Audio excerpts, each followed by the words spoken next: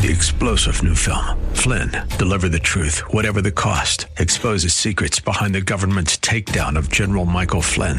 Flynn knew what the intel world had been up to. He ordered the first audit of the use of contractors. This set off alarm bells. He told the truth. He was the most dangerous person for Donald Trump to hire. They had to get rid of Flynn. Flynn, deliver the truth, whatever the cost. Available now. Watch it today. Go to salemnow.com. salemnow.com. Good evening, and welcome to the Business of Giving. I'm Denver Frederick, and thanks for joining me as we conclude this July 4th weekend. Summer is the time we really think about climate change, with scorching temperatures in Europe that have reached as high as 115 degrees in France. And tonight, we'll discuss the climate and other related matters with Fred Krupp, the president of the Environmental Defense Fund, who says that in addition to carbon emissions, there's another gas we need to keep an eye on. Oh, methane is the little-known secret driver of more than a quarter of the climate change we're experiencing every day. A molecule of methane, when it's released into the air, in that first 20 years after release, it's going to be 84 times more potent pound for pound than carbon dioxide. And then I'll be joined by Jessica Sager, the co-founder and CEO of All Our Kin. She describes their mission and goals like this. All Our Kin is really setting out to transform the supply of high-quality, sustainable family childcare. This is care that is offered primarily by women in their homes. So it's a home-based childcare business that really meets the needs of working families and of our very youngest children. So we've built a model for helping these women develop truly high-quality early learning settings that are also sustainable businesses that help themselves and their families succeed. But first, the Business of Giving News Digest for Sunday, July 7th. There's an unlikely pair of philanthropists behind Washington, D.C.'s newest think tank. It's called the Quincy Institute for Responsible Statecraft, and it's funded by liberal billionaire George Soros and libertarian billionaire Charles Koch. Its mission? To make the case against foreign wars. International humanitarian assistance totaled a record $29 billion in 2018. That's an increase of 30% since 2014. Some of the world's richest people may take their money away from private bankers and wealth managers unless they offer more impact investments and philanthropy deals, according to family offices and foundations. A recent study found that a quarter of adults over 50 take a supplement for brain-related health. But that same study, done by experts convened by AARP, suggests that seniors should spend their money elsewhere. The supplements do not work. And finally, the latest billionaire to promise to leave his fortune to charity? Home Depot co-founder Bernie Marcos, who announced that he plans to give away 90% of his $6 billion fortune to charity, and added he would also donate to re-elect President Trump. And that is the Business of Giving News Digest for this Sunday evening. I'll be back to speak with Fred Krupp of the Environmental Defense Fund right after this. Technology can change lives, but underserved communities around the world have yet to experience all the benefits technology offers. Benetech is a nonprofit whose mission is to empower communities in need by creating scalable technology solutions. Their work has transformed how 500,000 people with disabilities access information, made it easier and safer for human rights defenders to document violations, and equipped environmental conservationists to protect ecosystems. Learn more by visiting benetech.org.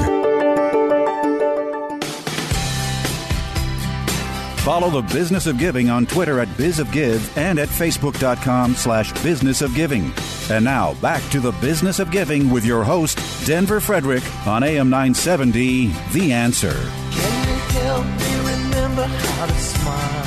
Guided by science and economics, the Environmental Defense Fund, commonly referred to as EDF, tackles urgent threats with practical solutions, which has included being one of the first environmental groups to engage corporations in a constructive way. And in the world of today, where the median time a person spends with an organization is less than 5 years, EDF has been led by the same individual for 35 years. He is Fred Krupp, the president of the Environmental Defense Fund. Good evening, Fred, and welcome to the Business of Giving. Thank you, Denver. It's delightful to be here. Share with us the mission of the organization and some of its history. Well, EDF's roots go back to Long Island in the 1960s when a scientist was documenting the decline of the osprey. He found back then that 100 nests, which should give rise to 180 chicks every year, gave rise to just 7 viable chicks. The eggshells had thinned so much because DDT's breakdown product DDE was in them that the amniotic fluid just evaporated out of the eggshells. Moms went to sit on their eggs and they just cracked. And so getting DDT banned first in Suffolk County, Long Island, and then in the United States of America was our founding achievement. A scientist paired with a lawyer. And thanks to that, the osprey, which was decimated back then, is now thriving. So is the bald eagle, the brown pelican, all the birds of prey that were decimated are now back and going strong. That's a great story. And you're a membership organization, correct? Yes, we have 3 million members, including 1 million in our affiliate, the Moms Clean Air Force. And a lot of them take action for us when there's a moment where their voice can be helpful, and over 350,000 donate to us every year as well. Very impressive. You know, for a lot of listeners, environmental groups kind of get lumped together. So I wanted to ask you, Fred, what do you consider to be your unique value proposition that differentiates EDF from all those other organizations? Well, there's a lot of great environmental organizations in our country, indeed around the world, and thank God for that. Nothing particularly makes no one characteristics makes us unique, but I think the combination of the fact that we're guided by scientists and stay true to the science. We're very also economically literate. We want to shape markets to reward cleaning up instead of rewarding pollution. We're very big on innovation. We're always looking for new ways to break the mold and do something better, faster, cheaper. We're completely bipartisan in this country, as hard as that is in 2019. But we're committed to that. It's a very solution-oriented culture. Now, a lot of environmental groups share many of those characteristics. Perhaps the way we put them together is a unique differentiating proposition. Yeah, it's the stack. It's the stack, yes. Boy, there are so many environmental issues at the moment, and they're all so significant, or sometimes they seem that way. How do you prioritize where to put your time, your focus, and resources, and what to shelve for another day? Well, there's basically 2 things. 1, how important is the problem? And 2, how tractable is it? Can we actually solve it? Sometimes people will offer us money to work on something where we don't think our organization is best able to do that, and we'll refer them to another organization that's better able to do it. So it's both the problems that are important and where what we can bring to the table gives us confidence that we can spend the money well and get something accomplished. Yeah, so you don't chase the money. You basically have your mission, you stick to it, and want to make sure that things that you're going to be doing is going to be consistent with that. Yes. However, donors have a big role. We have some great ideas that get funded, and we're able to execute against them, and we have other great ideas that we're working hard to get funded. Yeah. You know, there was a time in your history, Fred, when EDF seemed to be in the court almost every day, and that lessened for a while. But now you seem to be back there more than you've been, and that's a result of the current administration. What are some of the more important issues that you're currently engaged with in terms of policy? Well, Denver, our founding motto, maybe unofficially, was "Sue the Bastards." I recall. And now it's finding the ways that work. So certainly initially there were a whole lot of lawsuits. Then we were joined by a fellow named Tom Graff, who founded our San Francisco office and who went to the London School of Economics. And he initiated a culture at EDF before I arrived, but he taught me and mentored me when I arrived in the power of understanding, taking the problems apart and really understanding the economic drivers, being able to see the world through the companies that in some cases were causing the damage. But what made them tick? Why were they doing that? So that became a dominant part of EDF. But we always retained a bunch of really good lawyers, and thank God we did. Vicki Patton, our general counsel, is just a champion litigator, and we now have a larger team than we've ever had in our history because the Trump administration really deserves to be sued over and over again. Last week on the Clean Power Plan, the Obama administration had created a plan to reduce the amount of greenhouse gases, carbon dioxide emissions from power plant. The Trump administration has issued its own plan, which would basically not reduce greenhouse gases at all. And we're preparing to go to court about the incredible thing that the administration is even eviscerating the clean car rules. Right. Which car companies don't even want that to happen. Most car companies don't. Fiat Chrysler, unfortunately, does. But the others, don't. And it's a very nonsensical and will drive up consumer cost and demand for oil, and certainly will add a lot of pollution to the air. If the Trump administration succeeds, we're determined not to let them. Yeah, you've held the line on a lot of these things, haven't you? We have, and I think that's been important. But elections matter, and it really matters who gets elected in 2020 and 2022, because the candidates we've seen have had very different positions on environmental issues. For sure.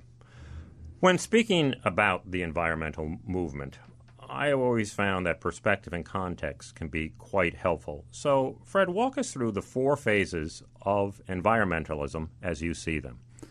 Sure. Well, the first wave or phase of environmentalism really was the conservation movement, Teddy Roosevelt setting aside lands, great national parks, that so wonderful a legacy to have left. And that, of course, continues to this day as we continue to set aside new things. The second wave, really marked by Rachel Carson, Silent Spring, the DDT battle, the idea that we need strong rules, we need to prohibit and ban things, we need strong legal contours around behavior. So that was the 1960s, and that wave also is still relevant today. We still do need to, ban toxic substances and some other things and limit behavior in some ways. The third wave I wrote about in 1986 in the Wall Street Journal, and it's really using the power of business and the power of markets to drive solutions. So this can happen in the policy framework or by working directly with a business. A policy example would be acid rain, where in the Clean Air Act amendments of 1990, we set up a system, the government set up a system, but that rewarded companies the more they reduced pollution. If they reduced pollution by more than 50% that was required, they could actually sell that extra pollution to another company that wasn't in a position to do that. But it's also in the private sector when we partner with Walmart, and they have mandated that their suppliers eliminate 8 toxic chemicals from household products, detergents, cleaning fluids. That's also a way to deploy the power of the market, in that case a big buyer, to clean things up. And then most recently I observed a fourth wave, and I again wrote about it in the Wall Street Journal, and that is that innovation, technology right now can actually be wind at our backs, which is so refreshing because so often those of us who care deeply about people's health, the natural world, the environment, we've had wind at our faces. It's an uphill struggle. But new technologies, whether it's solar or wind power, coming radically down in price by 80 and 90%, or the ability to monitor pollution, making the invisible visible, these are technologies that drive cleanup. And we need to, in the environmental community, the general public, governments need to harness those technologies and make them work to accelerate environmental progress. Yeah. Picking up on that third wave, that's something that EDF helped usher in, which is a bit ironic for an organization that had that informal tagline of "Sue the Bastards." You began with McDonald's, and you've done more work with FedEx and Walmart. How did you gain their trust, particularly with the history of the organization? And what do you think the real key is in engaging corporate partners in a constructive way? Well, I think it started with McDonald's, as you said, Denver, where we committed to them that we would work to understand their business model, and their business model was fast food.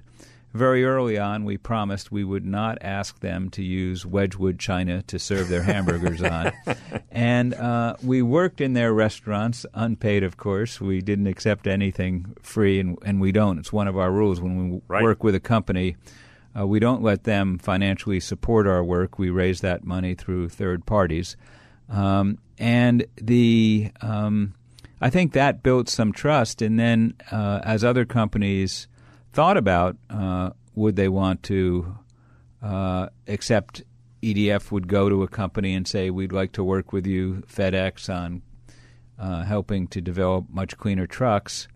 FedEx, before deciding whether to take us up on our invitation, would often do reference checks. And so in the beginning they were asking McDonald's. But I think the fact that we really were there not to play gotcha and take information and issue a press release about it was good. On the other hand, I have to also say, Denver, that I think we're respected because we call them the way we see them. And there's been times when we've felt like we needed to, push one of our corporate partners publicly. And we've done it, and we've always told them we're going to call them the way I see them. And I think increasingly, as environmental issues become more important, they understand that that adds value to the relationship, the fact that we're not like a paid consulting firm. We're independent. We're going to praise them when they deserve praise, but we're going to hold them accountable otherwise. Yeah, a healthy balance. Well, in order to raise the bar on sustainability and build on some of the momentum that has been generated in the business community, what would you like to see business leaders do? Well, the most important thing nowadays is for, in addition to business leaders to cleaning up their own footprint, using less energy, etc., they need to look at their footprint from their entire supply chain, and in the other direction, what happens when their products are used in terms of energy consumption. Is it very efficient television or an energy hog television? And even what happens to their products at their end of their useful life. The next step today that more companies are helping with is helping to be part of a consensus to get strong environmental rules in place. When it's free to throw pollution into the air, climate change gases into the air, greenhouse gases into the air, it creates an uneven playing field for the companies that want to clean up. And so more and more companies are joining with us and others to call on state governments and the federal government, even in the international context, for there to be a much stronger set of rules that guarantee that all of our children and grandchildren are going to thrive and prosper in this world and not be affected by catastrophic climate change. Yeah. And the fourth wave you mentioned was technological innovation, as you said, finally having a wind at your back. And let's take a couple of examples of that, starting with methane. Now, I think the average citizen, when they're talking about global warming, they're almost always discussing carbon emissions and not methane. So how significant an environmental problem is posed by methane gas? Oh, methane is the little-known secret driver of more than a quarter of the climate change we're experiencing every day. A molecule of methane, when it's released into the air, in that first 20 years after release, it's going to be 84 times more potent pound for pound than carbon dioxide. And so cleaning up methane actually is one of the fastest things we can do today to lower the temperatures that we're otherwise going to see in the next 20 years. And so this is a big priority for the Environmental Defense Fund and increasingly for the environmental community. We have helped make this issue somewhat more visible, although you're right, Denver, most people still are learning about it. Yeah. Well, you're also going to energetically address this issue by doing something that is almost incomprehensible for a nonprofit organization, and that is to launch a satellite. Tell us about MethaneSat. Well, increasingly, thankfully, some of the biggest oil companies are making commitments to clean up their methane pollution. We calculate those commitments amount to saying they'll reduce the methane pollution from their operations, many of them by 75%. Mm-hmm. But, remember in the arms control arena, President Reagan would say, trust but verify. I do remember. And so we're going to launch a satellite that will have tremendous capability to look down from low Earth orbit at all of the major oil and gas facilities worldwide, at least those that aren't over the ocean. So about 80% of the facilities worldwide, multiple times a week, and see if the companies are meeting their pledges. The ones who haven't pledged will make transparent all of this data. Actually, for all companies, will make it transparent. So the public will be informed, governments will be informed, companies will be informed as to how much of this methane pollution is in the sky.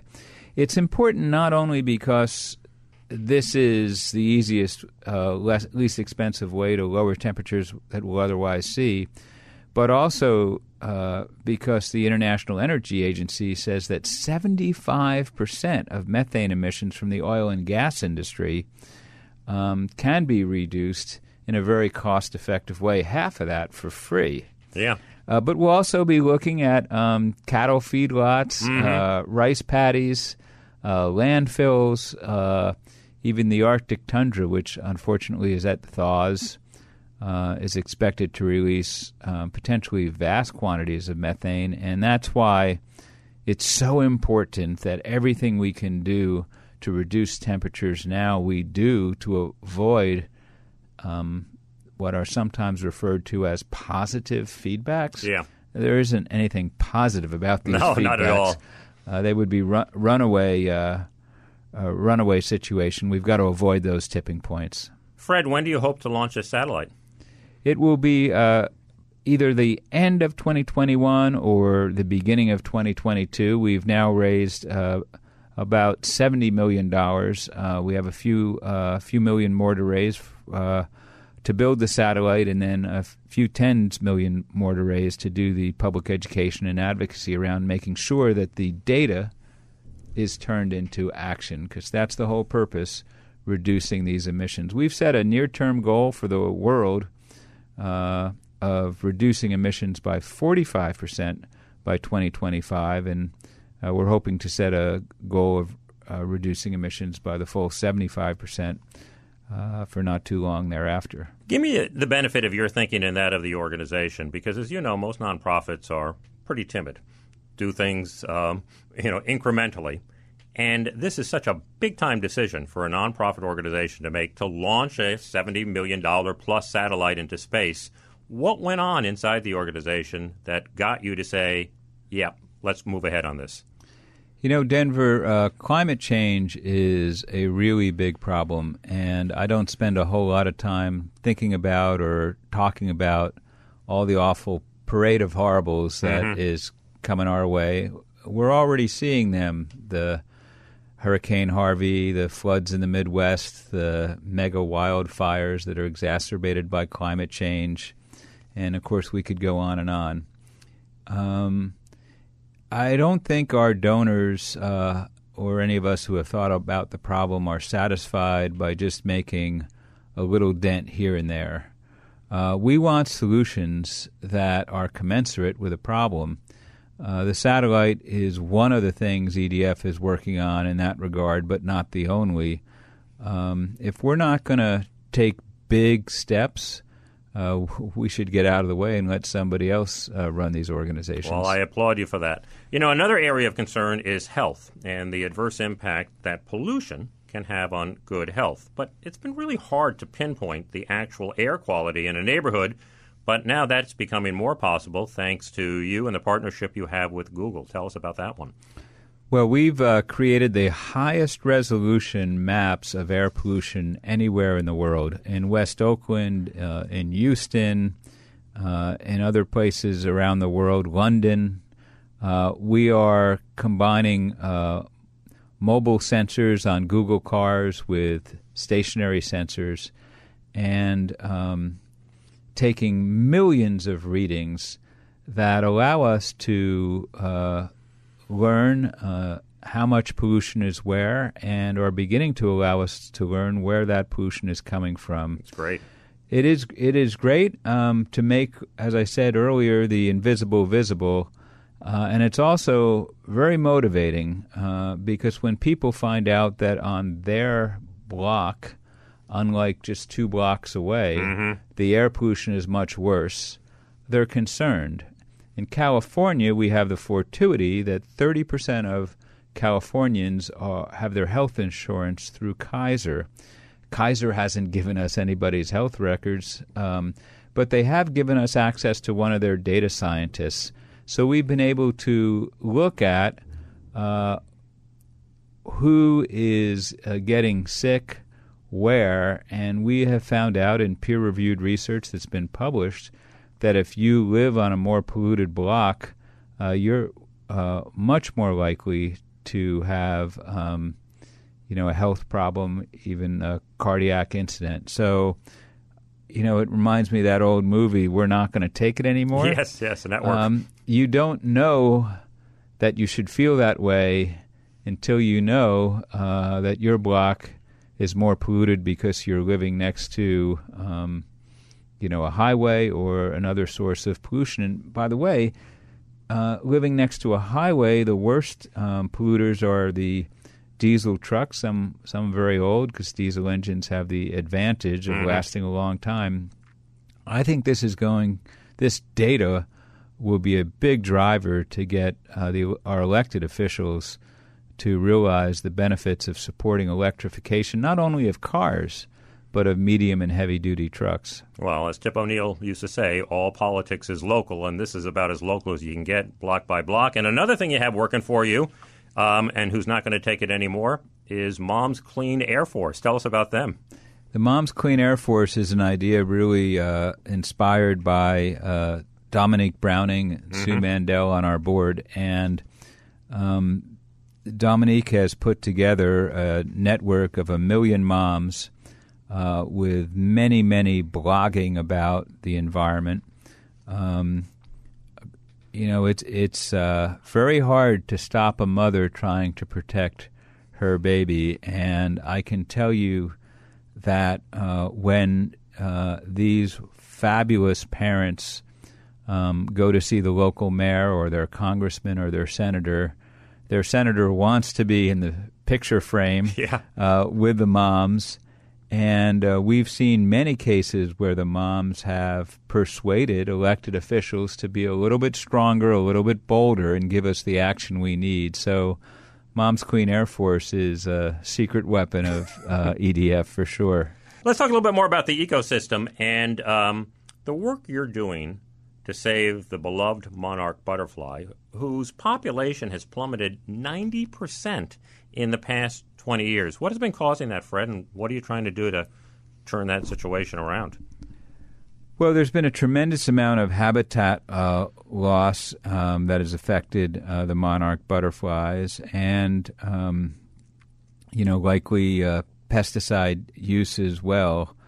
The 90% decline from the monarch butterfly, it's almost unimaginable. And so what we've been doing is working with farmers to set aside more land for the monarchs and plant milkweed and native prairie habitat grasses. We've set a goal of doing that in 1.5 million acres over the next 10 years, which would increase the monarch population to 225 million monarchs, which would be a big increase.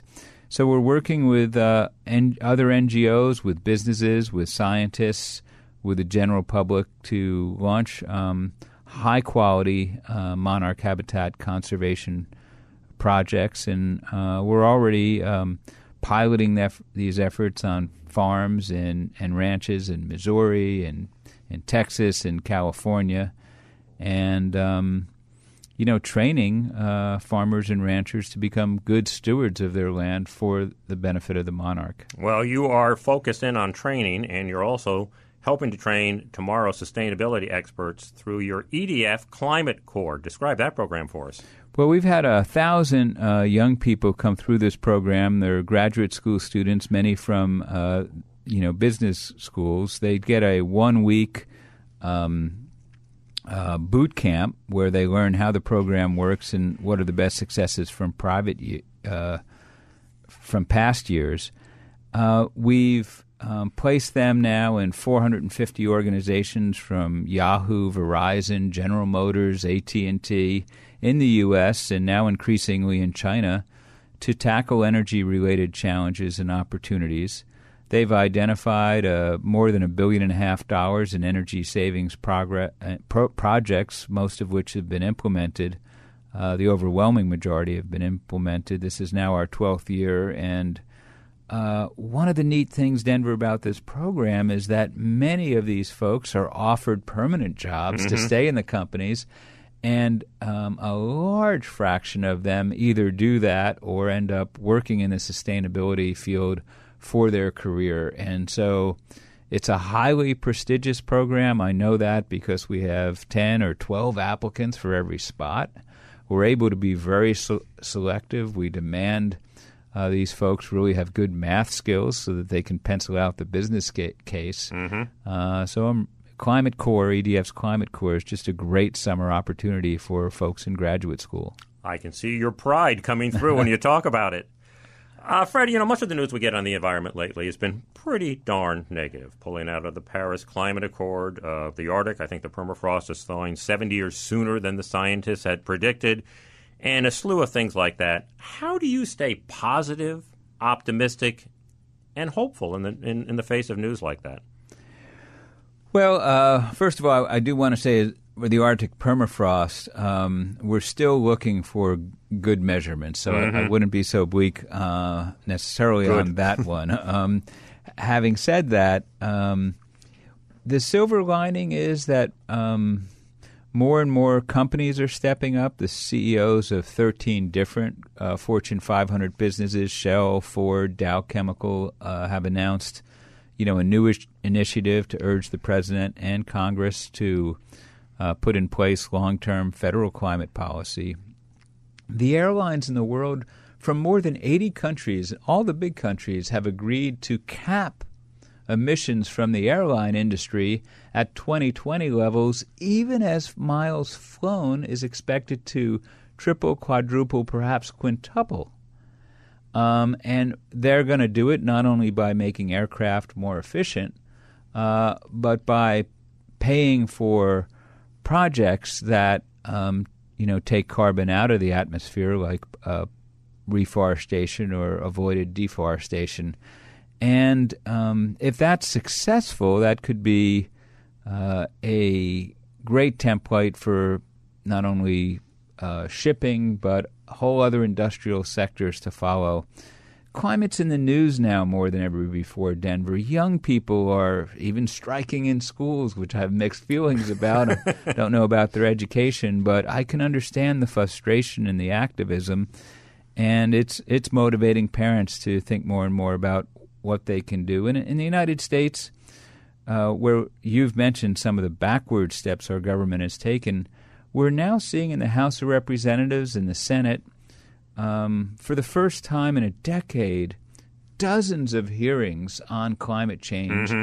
And congressmen like Congressman Gates from Florida, who a few years ago was introducing a bill to abolish the EPA and denying that climate change was real, a strong supporter of the president.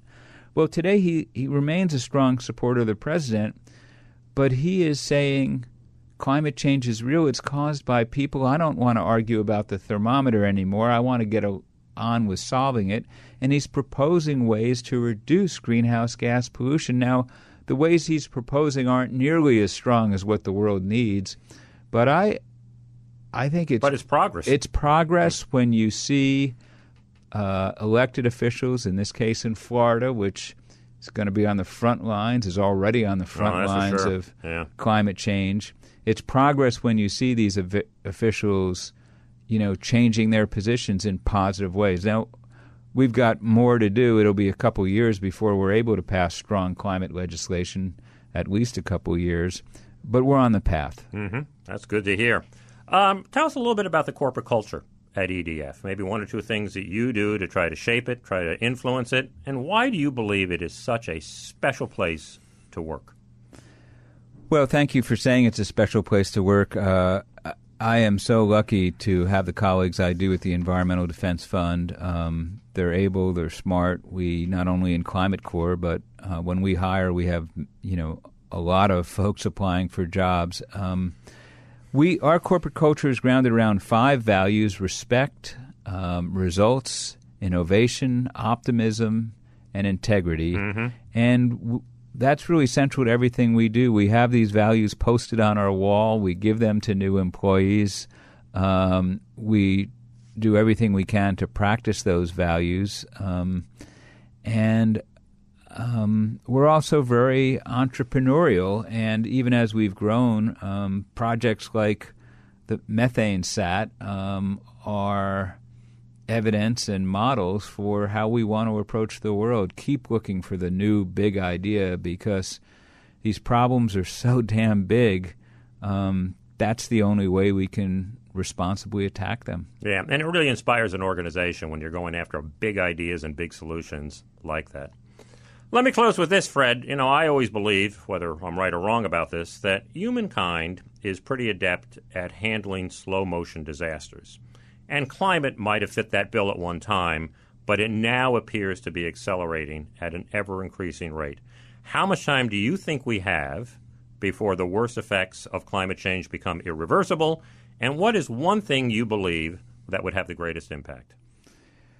Well, Denver, I don't think we have any surplus of time. I think we've got to get on with it. Each of us has to think about what the biggest contribution we can make to this issue is, or we're going to be damning our children and grandchildren to a pretty horrendous future. So I'm not one who says we have 5 years, 10 years, 12 years, 15 years. I'm one who believes we've got to get on with it right away. The biggest thing I think people can do is, as they prepare to vote in our democracy, to really look at what a candidate's positions are on environmental issues in general, on climate change in specific, and make that a voting issue. We're beginning to see that, and that's one of the reasons that the politicians are beginning to offer solutions. That's got to continue. Well, Fred Krupp, the president of the Environmental Defense Fund, I want to thank you so much for being here this evening. For listeners who want to learn more about your organization and your work, or perhaps become a member, tell us about your website and what they'll find there. The website is EDF, edf.org, and they'll find there videos about how we do our work, information about how we do our work, who's on the board. All of our financials are released publicly there. They'll find ways to sign up for newsletters if they want to and stay in touch. Mm-hmm. Well, it's one transparent website. I can attest to that. Well, Thanks, Fred. It was a real pleasure to have you on the show. Great to be here, Denver. I'll be back with more of The Business of Giving right after this. Recruit the best talent. Explore the untapped pool of 24 million productive Americans with disabilities. The National Organization on Disability is the leading partner to help companies succeed in disability employment. Learn more at NOD.org.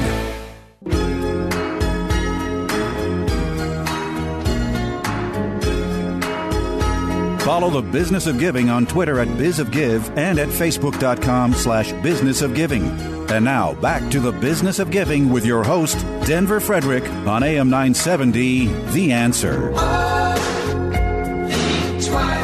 One of the most significant challenges for a low-income family with young children is finding high-quality, safe, and affordable childcare. All our kin based in Connecticut, is one of the few organizations in the country that address child care needs and workforce development simultaneously. And here to tell us about it, I'll say that again. And here tonight to tell us about it is Jessica Sager, the founder and CEO of All Our Kin. Good evening, Jessica, and welcome to the Business of Giving.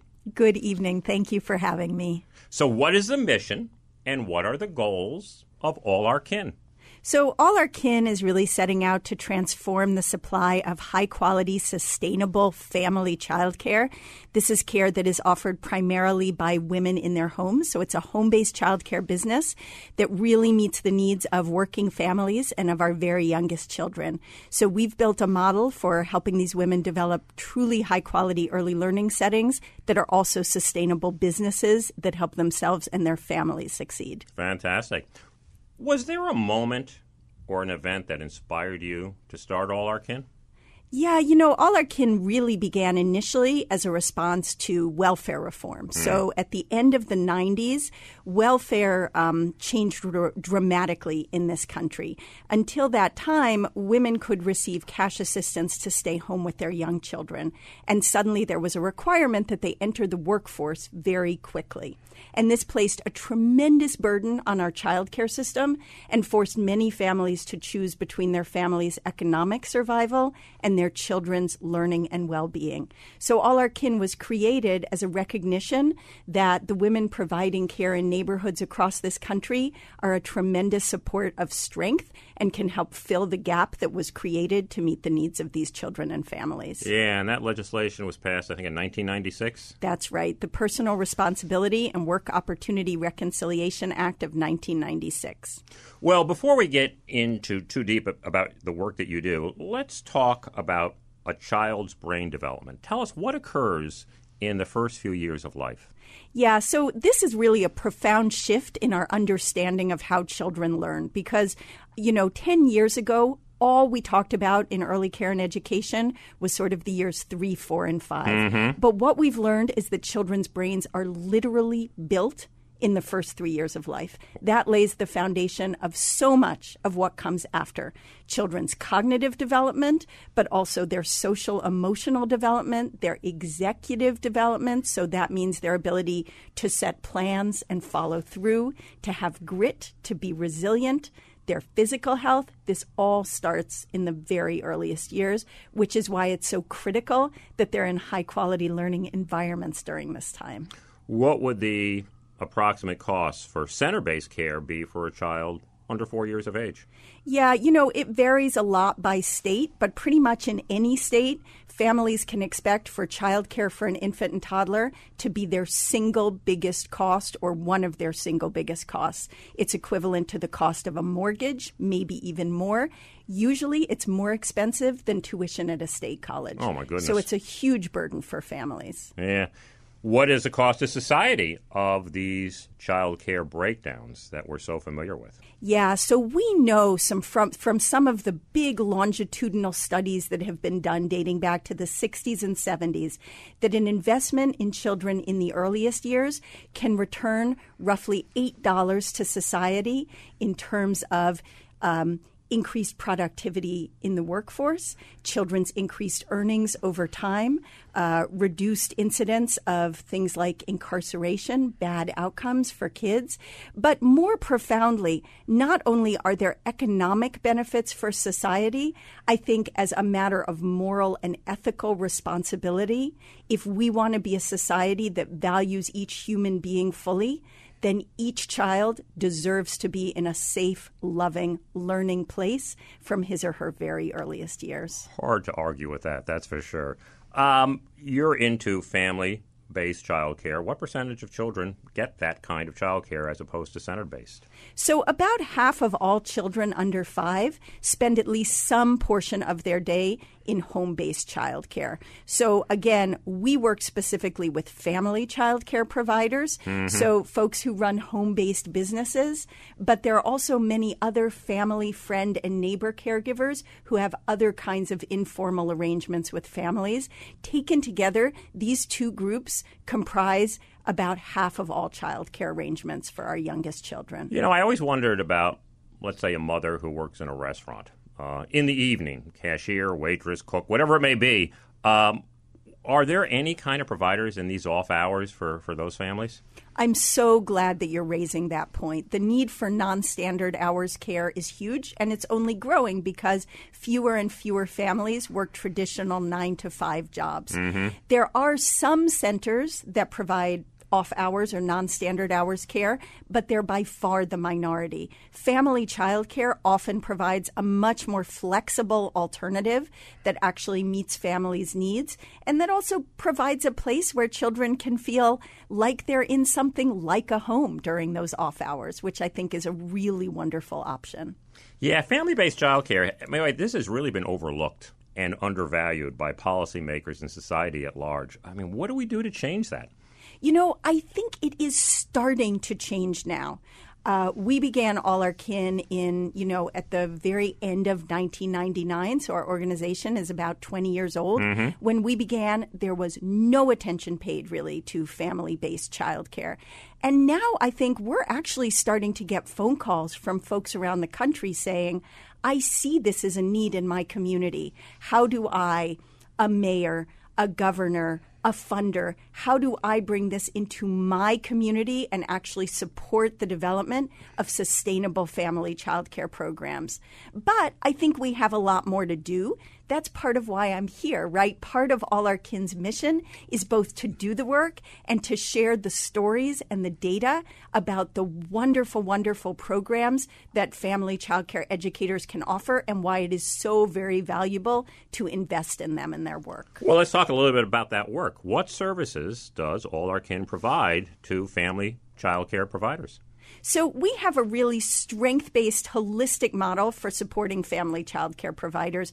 And the first thing is to start by just recognizing that these are incredibly mission-driven women who bring so many strengths to the work, right? So go in by acknowledging that and then really think about how to build them up as both educators and business people. So the first piece is to take folks who maybe aren't licensed yet and help them build sustainable businesses and become part of a professional community. What do you have to do to get licensed, let's say, in the state of Connecticut?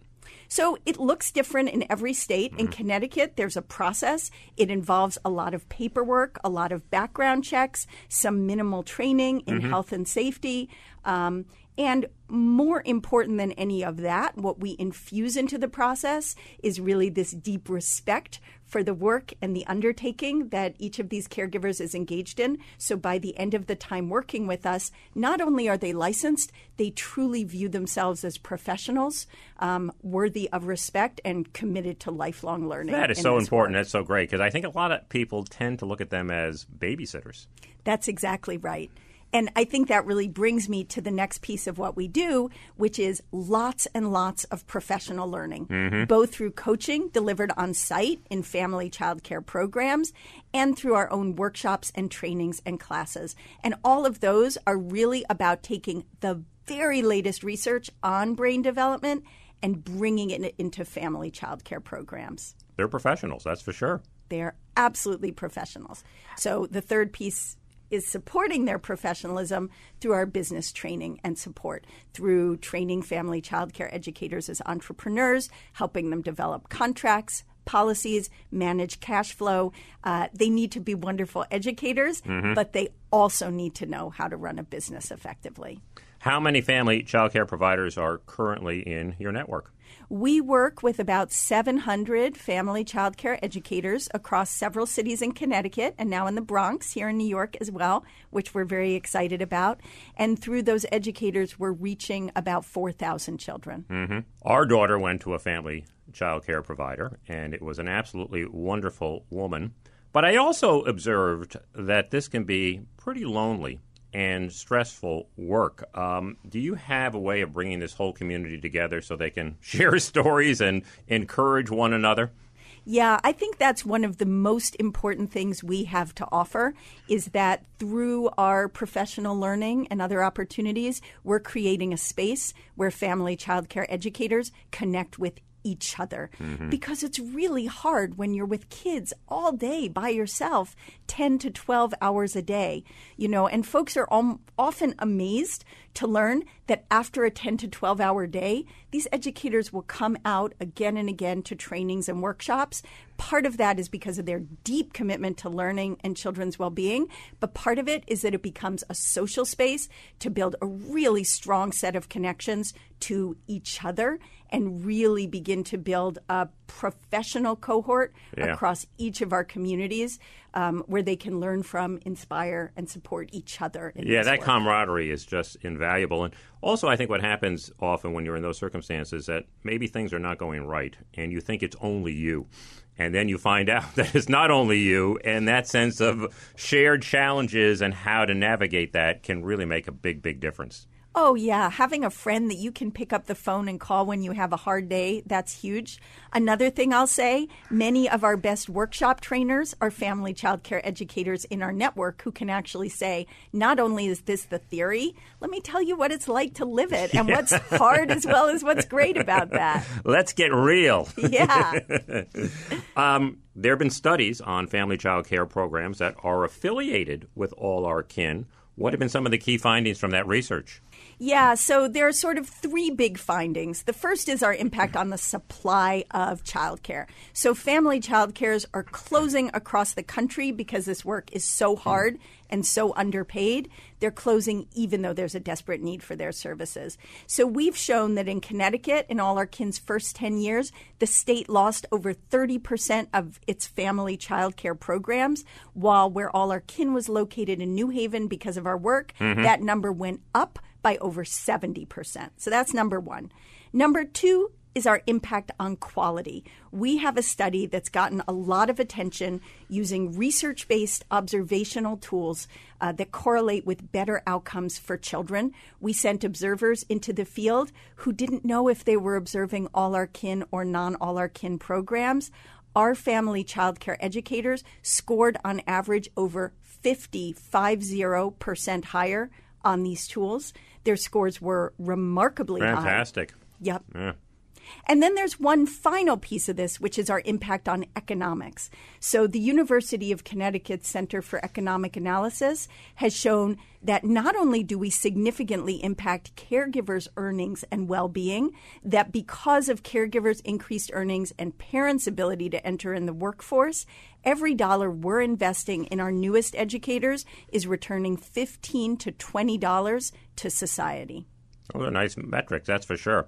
And this work is still really undervalued. I think I read someplace that the average median income was $23,240. And when I think about the work that's involved and the responsibility involved, that really isn't commensurate for what these women are doing.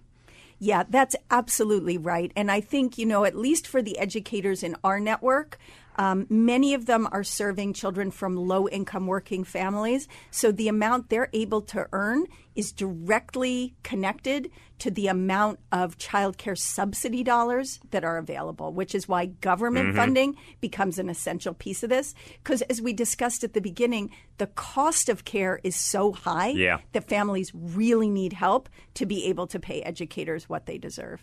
Well, as we mentioned also at the beginning, you are based in Connecticut and gone from town to town, but now you're you've spread your wings a little bit, and you are now in New York City and are partnering with the Department of Education. Tell us about that. Yeah, we are so excited about this. So we have a direct service All Our Kin site in the Bronx where we're working with family child care educators, but we also have this really neat partnership with the Department of Education to partner with other agencies, other NGOs and social service agencies across the city that are also engaging with family child care educators. And these agencies have many, many strengths that they bring to the work. On top of that, we are able to infuse our coaching model, our professional learning principles, as well as our business curriculum to really, sort of turbo boost the services that they're able to offer to family child care educators. Talk a little bit about your funding. Where does it come from? Is it picking up? What role does the government play? And so on. So our work is primarily funded through philanthropy, but I think what's interesting to note is it actually is kind of highly leveraged by government dollars because we are providing professional development and quality enhancement to child care programs. It is federal and state child care subsidy dollars that are then paying for the actual cost of care. In addition, we are beginning to see more government investment in our work. For example, the partnership with the Department of Education here in New York City, some more partnerships with the state of Connecticut, and other folks in other parts of the country reaching out to us as well. Yeah, and speak a little bit about your philanthropy. Who are some of your supporters? So I was delighted to see that you recently interviewed the managing director of the Omidyar Network. Yes. It was a great interview. Yeah. So we right now are very lucky to have the support of three major national foundations, the Omidyar Network, the Pritzker Children's Initiative, and the Buffett Early Childhood Fund, who have come together to say, we think All Our Kin's model is really exciting, and we really want to invest in bringing it to other parts of the country. We also have many wonderful funders here in New York City. I would put the Robin Hood Foundation at the very top of that list, but many, many philanthropic supporters who have come together to bring All Our Kin to New York, as well as our funders in Connecticut. Well, you certainly have some brand names, no question about that.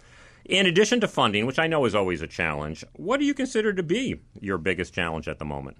Yeah, I think you really put your finger on it, which is that family childcare continues to be devalued. I think we need to keep working to change perceptions of family childcare and kind of stereotypical images of babysitters that people have in their heads. That is not what family childcare looks like. I could take you to so many wonderful programs that would really begin to change that picture in people's minds, but we're on the radio, so I can't do that now. We do have some videos on our website that I would encourage folks to take a look at. I think the other thing is that we do need a government funding mechanism to begin to create a child care system, which we just don't have right now.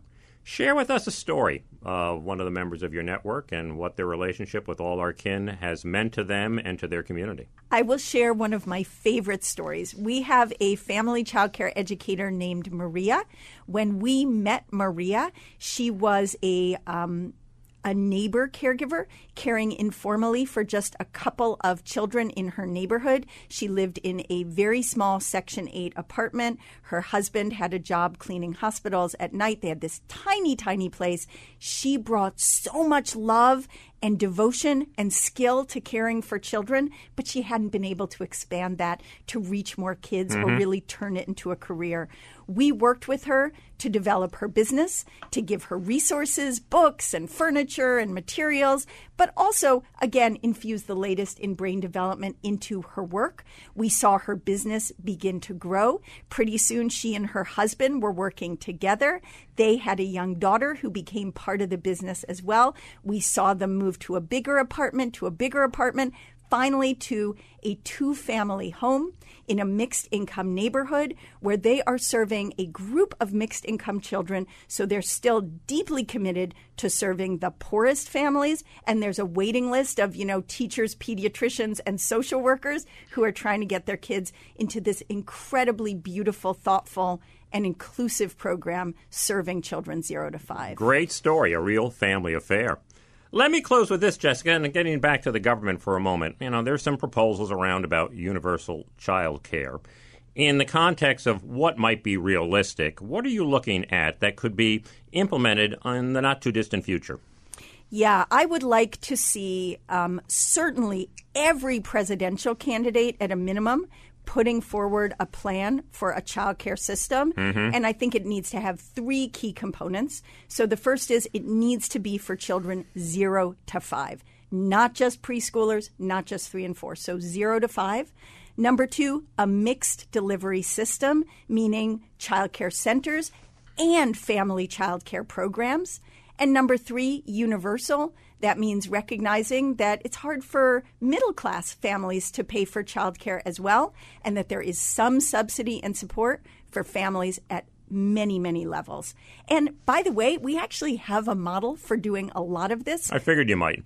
It's the U.S. military. These folks have really been thoughtful about how to build a childcare system for military families. They've been able to do it efficiently and effectively, and I'd like to see something like that model across the country. Yeah, the military's done some amazing things and that we don't think of, but they have really developed some wonderful systems. Well, Jessica Sager, the Chief Executive Officer of All Our Kin, I want to thank you so much for being here this evening. If people are interested in learning more about your work or wanting to support your organization, tell us a little bit more about your website. Yeah, so our website is www.allourkin.org. So please go check it out. Look for those videos I mentioned, some of those evaluation reports, information about our programs. In addition, we're quite active on social media. You can follow me on Twitter, Jessica Sager AOK, or you can follow us at All Our Kin. And we're also on Facebook and Instagram. Thanks, Jessica. It was a real pleasure to have you on the show. And that is this week's show. Next week, my guest will be Jim Collins, author of Good to Great in the Social Sectors, and his recently released monograph, Turning the Flywheel. So you'll want to be here for that. Thanks for listening. Have a great week. And do come back next Sunday evening for The Business of Giving. The preceding program is paid for by the friends and partners of The Business of Giving. 3-star General Michael J. Flynn, head of the Pentagon Intelligence Agency, knew all the government's dirty secrets. He was one of the most respected generals in the military. Flynn knew what the intel world had been up to. He understood its funding. He ordered the first audit of the use of contractors. This set off alarm bells. The explosive new documentary, Flynn, Deliver the Truth, Whatever the Cost, uncovers the facts behind this scandal. Flynn told the truth. He was the most dangerous person for Donald Trump to hire. I find out the worst enemy that I'm going to face in my life is right here in America. They took my assessment and they wanted me to change it. And I was like, I'm not changing it. They had to get rid of Flynn. With in-depth interviews, archival footage, and never-before-seen personal records of the man behind the headlines. I just felt like I was drowning. Flynn, Deliver the Truth, Whatever the Cost. Available now. Watch it today. Go to salemnow.com. salemnow.com.